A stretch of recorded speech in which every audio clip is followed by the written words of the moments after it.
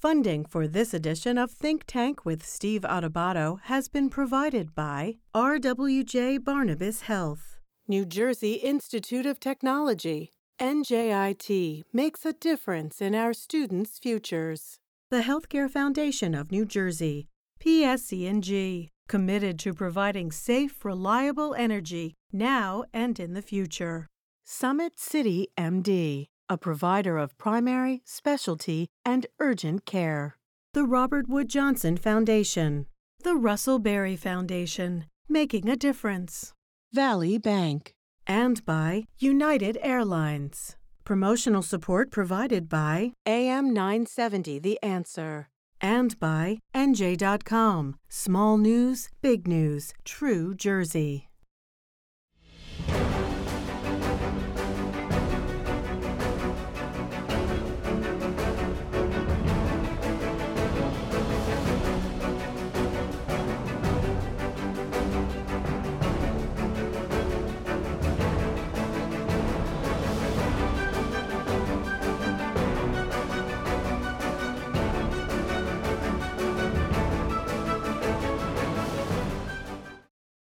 Welcome to Think Tank on News 12 Plus. I'm Steve Adubato, joined by my colleague, Nicole Swenerton, who is in fact the senior producer of Think Tank. Hey, let's set this show up. These are two media giants, one from CNN, the other from MSNBC, both on every day. Tell folks who they are and why they matter. Sure. So first we have Joy Reid, who has her brand new show, The ReidOut, on MSNBC. And then we have Jim Sciutto, who's on CNN every morning. And I was really proud to produce these segments. They are super jam-packed with information. And both of these guests are incredible journalists who are really making a difference right now, delivering the news that we need. So they talk a lot about President Trump and how he's impacting the media, how they feel about him calling the media fake news, and so much more. We are the enemy of the people. Don't forget that. I guess so. And that's what the president says. By the way, let's plug this. Before we plug our funders, this book, The Madman Theory, Trump Takes on the World, from Jim Sciutto. Yep, right? He talks all about how Trump wants to seem like he is crazy enough to do something such as nuke a country. And that was something that had come from Richard Nixon. So he writes all about that. Yeah, and Joy Reid, by the way, her show's on every night at 7 p.m., Monday through Friday on MSNBC. She's a great friend, great journalist. She's been on with us many times. Real quick, Joy Reid talked about her reaction to Kamala Harris being nominated by Vice President Biden. Yep, right? it's historic. And I would imagine that as a Black woman, that is something that's pretty amazing to see.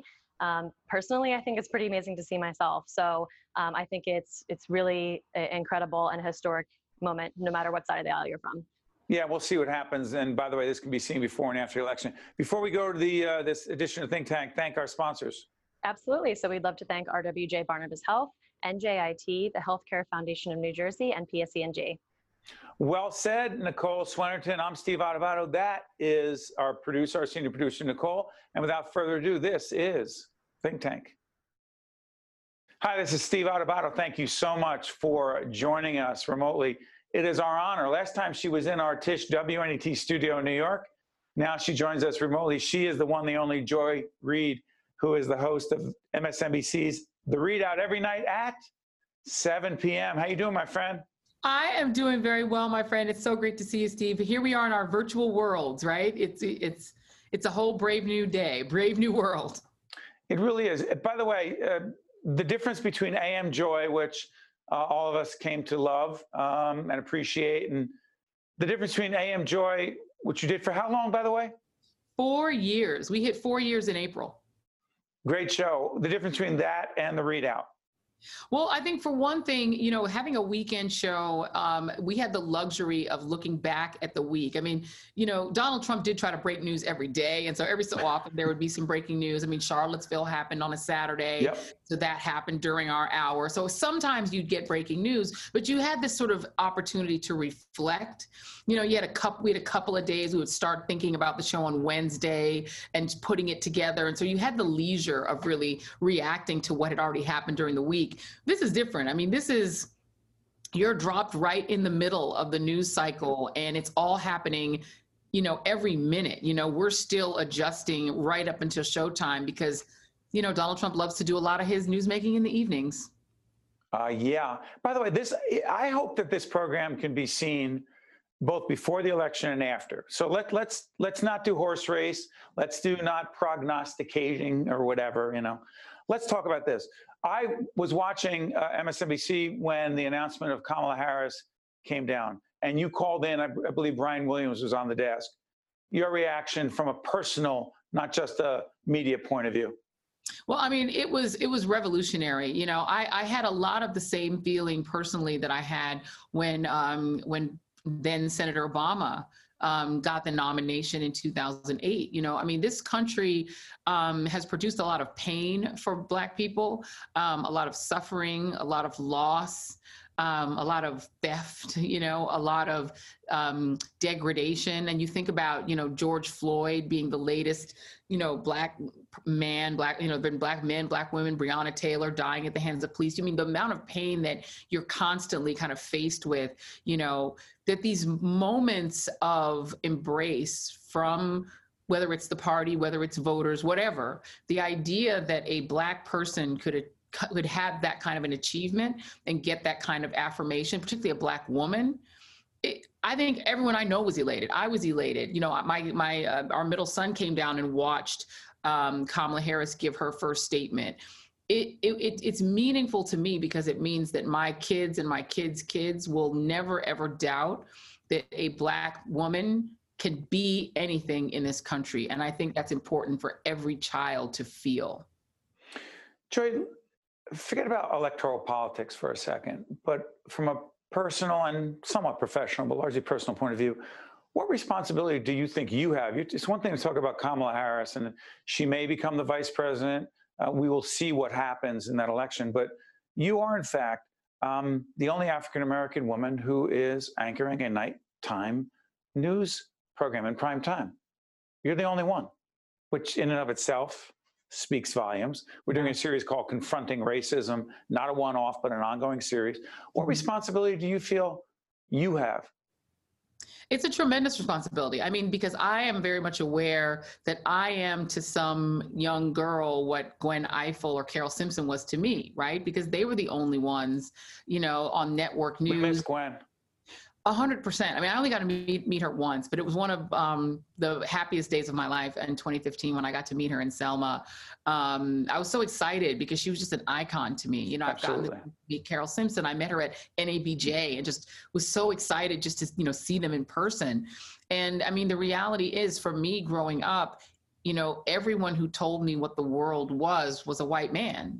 All the news anchors, we were a Dan Rather family. So it was Dan Rather, it was Ted Koppel, it was Tim Russert, it was Sam Donaldson, like everyone who was explaining the world to me other than my own mother and my teachers were white men. And so the idea that you could have the responsibility of being a Black woman who can tell people the world, explain politics, explain what's happening, that is huge. And it is a huge responsibility. And I'm very much aware of it. I've called it a beautiful burden because, I accept the responsibility because I want to make sure that, the young girls of color that are watching me feel as much ownership over what I'm doing as I felt with Gwen.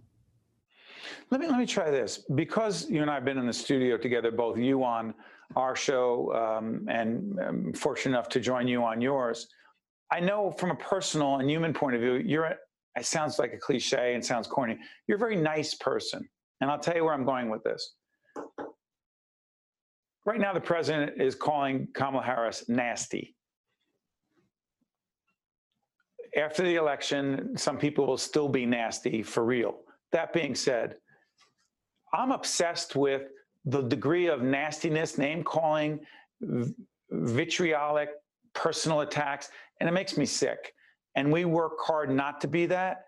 Do you sometimes, because you're not a name caller, because you are a nice person, long-winded question, I know, do you sometimes say, it's making me sick? It is sickening. And, you talk and write a lot about leadership, Steve, and to me, the essence of leadership is that you are the avatar for what the country ought to be, right? When you're president of the United States, look, my mom lost her job in the first budget that Ronald Reagan put out. He was all about cutting the budget. And so we were not fans of Ronald Reagan, all right, to say the least. But when the Challenger happened, Reagan could get on TV and be a leader, even to me, somebody who really didn't like him, you know, but he knew that you needed to say the words that would comfort. Like, there are a lot of people who hated Bill Clinton, but when a tragedy happened, when the Murrah building went down, he could get on television and say the words that were right. There are people who, you know, had birthright Barack Obama, right? In the most incredibly difficult circumstances. Unbelievable. But, remember, in the church? Oh my God, he got come on. I mean, he was able to. Doesn't matter whether you liked him or not, or his policies. Yeah, that sermon that he gave for the Charleston Nine, where he sang a little bit of. Did he sing Amazing Grace? Was that time? Yeah, and that was, to me, that was saying, I'm the person who's responsible for channeling the pain and anguish. When he talked about those little kids that were killed, you know, these little kids who were massacred in their school, and he started to tear up. Yeah, that's how we felt. So I've never seen a president, honestly, and I'll put Nixon, every one of them. They all fundamentally understood that that was the job. That's part of the job. That's the ceremonial job of president. Donald Trump not only neglects that job, he rejects it. Because I don't think he thinks he's my president. I think he thinks he's his base's president. And so I'm not included. And you know when you're not included because you're nasty, because you're stupid, because you're low IQ, because you shouldn't even get your mail. The post office You're an enemy of the people. You're an enemy of the people, right? We're enemies of the people. So it's shocking to live in a country where that is the mode of leadership that we're being given. But yeah, I'm conscious of, you know, it's funny, you've been on the show. Well, we got to come on my new show, but on the old show on AM Joy, I think you might've noticed. That's a family there, by the way. Yeah. We felt like family. Well, we had a little light heart to the show, you know? I mean, we know the news is bad, but we had a little bit of fun spirit to it. Because we never want the show to feel mean. Even now tonight, while we're covering some of the worst, I mean, we're at almost 200,000 dead in America, but we try to find some place in the show to have a little bit of a light spirit, because I feel like people need nice. Why are you optimistic? Well, it's funny because I don't call myself optimistic. I call myself a joyful pessimist. Like, I'm actually very pessimistic. I'm just happy. Well, my name is Joy. There's a lot of pressure to be happy. That's right. But, I'm sort of a gleeful pessimist. I tend to be quite pessimistic, because I think human nature, unfortunately, is very tribal. And so we want to fight. We want to find a group or a team. Like, even you think about how much Americans and all people all over the world love sports. Because even if it's just sports, we like to be on this team and fight that team, right? It's sort of a human instinct, and tribalism is a human instinct. So I tend to think that if people can sort of defeat the other tribe, they're always going to try to do it. Like, that's never going to end. That's why partisanship exists. So I'm pessimistic, actually, but in this moment, the Kamala Harris addition to the ticket made me optimistic for two reasons. Number one, it told me something really profoundly good about Joe Biden. And, you know, just as a voter, I was not like a big Joe Biden fan. I was a huge fan of him as vice president. I thought he was the best vice president in the history of vice presidents. He was the perfect wingman. I wasn't sure he would be as good of a president as a vice president. And then there were all these stories of people having resentment about, right? That all these resentments about Kamala Harris talking, you know, bluntly with him about race, and maybe there was resentment there. The fact that Joe Biden, who isn't even a boomer, he's like the next generation up from a boomer, that he as a white guy could say, I can look past that. I want somebody who'll talk real to me about race. I want somebody from a Gen Xer who'll say, here's the thing on race that you need to hear. And I'm like, this is a big man. He's a man. I like that. Says a lot. It said a lot. And the second thing is that he really said, I'm going to make this history. I'm going to make it in the most profound way. I'm going to put someone on who could be president. Because there's all that, we don't want an ambitious person who might want to be president. He put someone on who absolutely could be the next president. That made me optimistic. Hey, Joy, I want to thank you. Hopefully the next time we'll be together in a studio, but even remotely, it's terrific having you. I'm going to plug again that Joy show. The Readout is on every night at MSNBC, Monday through Friday at 7 p.m. Be well, my friend. I look forward to seeing you soon. Thank you so much, Steve. Always great to be with you. See you soon. You got it. I'm Steve Adubato. We'll be right back. To see more Think Tank with Steve Adubato programs and to listen to Think Tank with Steve Adubato, the podcast, visit us online at steveadubato.org. If you would like to express an opinion, email us at info@caucusnj.org. Find us on Facebook at facebook.com/Steve Adubato, PhD, and follow us on Twitter at Steve Adubato. Valley's all about making life easier for clients, and that's why we're all about smiles, too. So every day, we make it possible for home buyers to become home owners, for folks chasing their dreams to become entrepreneurs, for parents to plan today for their children's tomorrow, and for communities to get better every day.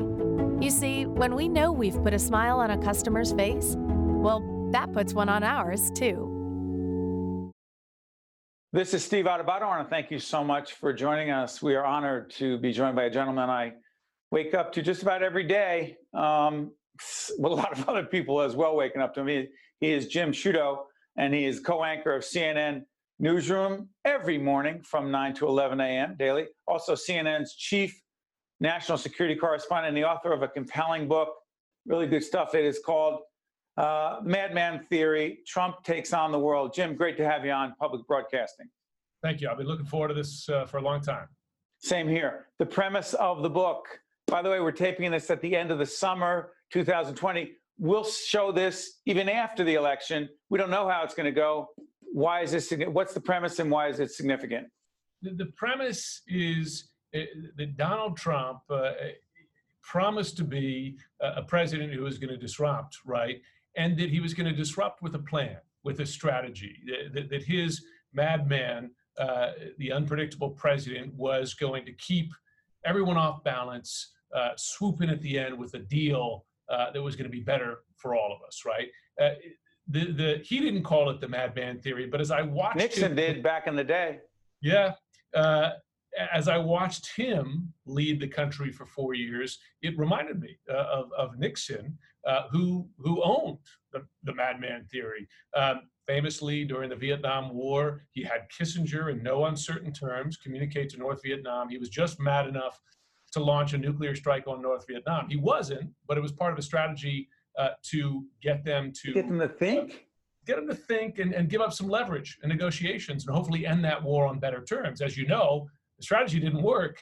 Nixon still owned it. H.R. Haldeman writes about it in his memoirs. 50 years later, we have a president who comes in with a similar promise saying, I'm going to keep everybody off balance. I know what I'm doing here.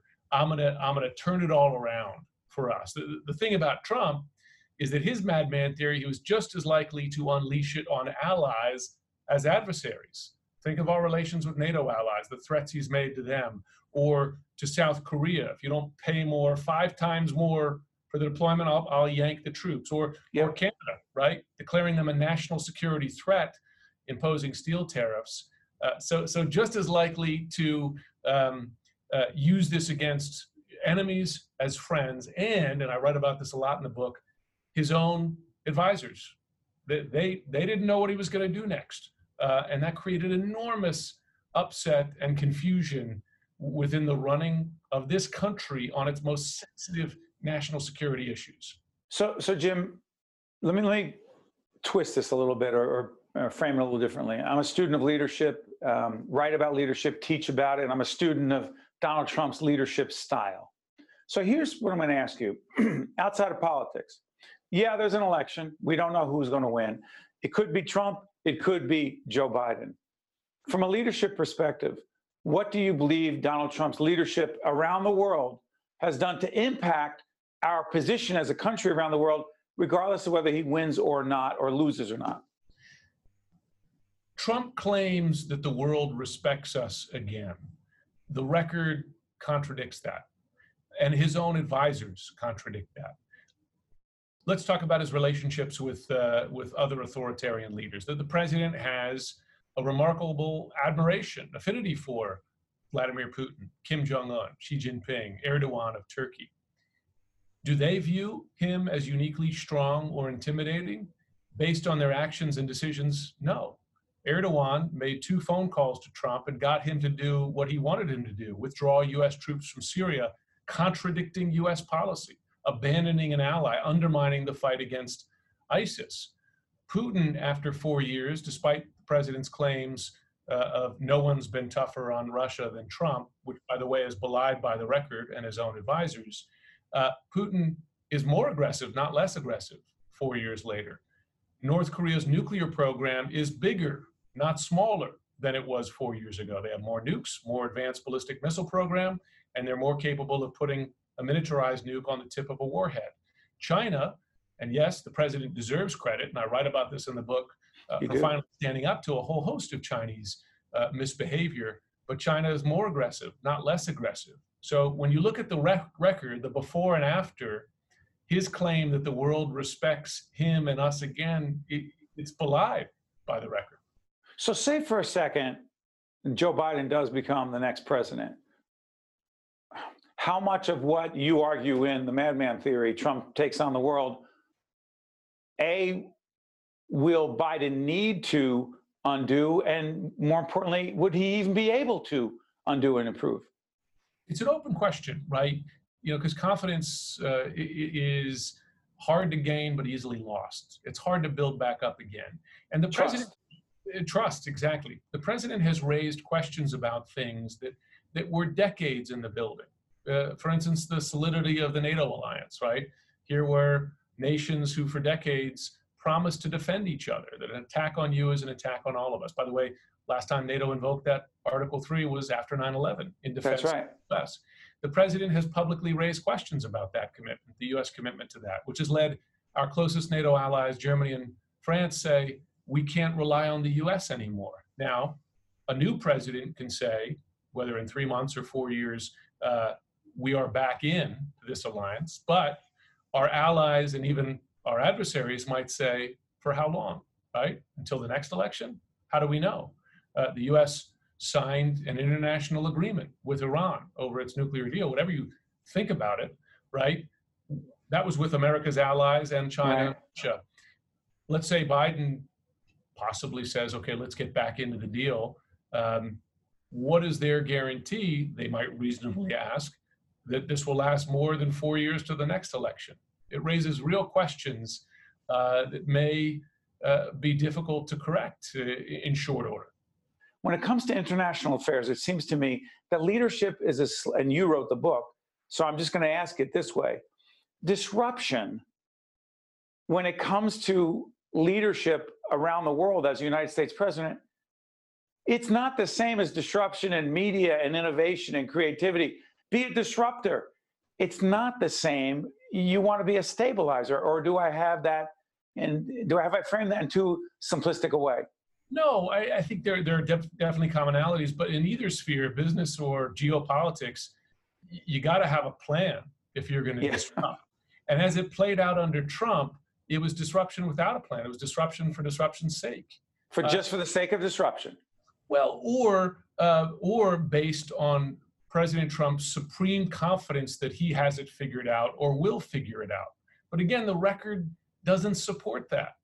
I mean, look at North Korea. The president tried both fire and fury and a love affair with Kim Jong-un. And 4 years later, we come out, Kim Jong-un has more nukes, not fewer nukes. And throughout, he was defying the advice of his advisors. But he went forward because he knew better. Well, as the record shows, he didn't know better on the pandemic as well. He knew better that this was not a real crisis here. Everyone, I mean, even the loyalists in his administration were warning him, Peter Navarro among them, but he didn't listen. And he turned out to be wrong. So disruption can be necessary at times. And I write about this in the book. There are things that certainly hadn't worked under previous presidents, but what has Trump replaced them with? Where's the record of success? It's hard to find that on many of these fronts. the relationship that the media has with Trump, Trump has with the relationship between Trump and the media, the whole enemy of the people thing, how does that make you feel on a professional and a personal level? Personally, my attitude is I don't care, because you don't care what he says. Well, I care what it means for my country, and I'll get to that. But for me personally, I'm going to forge ahead. I have a job to do. I believe in it. I've done my best throughout my career to hold leaders accountable, whatever their party. So I'll keep going forward.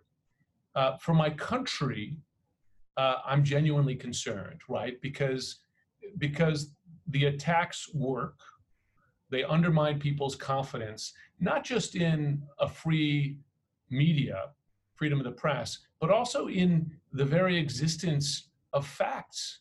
You know, this alternative facts environment, you know, this is an assault on all facts in a way. And there's something Soviet about it, Steve. I got to tell you, it goes back, because if nothing, you know, if we're not sure about anything, then nothing's true. And you see this all the time. I mean, we had Larry Kudlow on the other day talking about economic effects of this. And, you know, we were quoting economic figures. And he says, well, you've got your economic professors, I have mine. Peter Navarro on hydroxychloroquine. We're quoting the FDA on this doesn't work in the study. Well, you've got your studies, I've got mine. Well, no, that's not true. You know, there are truths, but in this environment, there aren't anymore. It's just my facts and your facts. And you can't run a company on that if you don't have agreed upon business statistics, right? You can't run a country if you can't agree upon facts. After writing the book, after reporting every day, by the way, let me remind people, every day they can check you out from 9 to 11, Monday through Friday, right? Yep, that's right. Reason that you are optimistic moving forward, regardless of how this election plays out, regardless of, again, cross our fingers about the pandemic, a vaccine that works, that is reliable, that is accessible, et cetera, et cetera. Reason why you, being in journalism every day, reporting on behalf of CNN every day, with all the things going on in the world, long-winded question, why are you optimistic? Or are you not? I am optimistic by nature. I know there exist, and I meet them and speak to them every day, people around this country, in every walk of life, in every industry, are good people and want, you know, have their heart in the right place and want to do the right thing. They may have disagreements over how best to get there, but a general disagreement about, you know, the way the world should operate. Why I worry, though, is that we have become so siloized in this country, right? Living in our own realities, that there's too seldom overlap, a meeting in the middle. And our system reflects that, right? You know, compromise is a dirty word now on Capitol Hill. You know, a whole host of causes to that, you know, social media, you know, but also gerrymandering, that I worry about our system's ability to solve big problems. I worry about that. Now, America's been in tough situations before and turned it around, and I have hope that we will, but it's going to take work, real work by all of us to do that.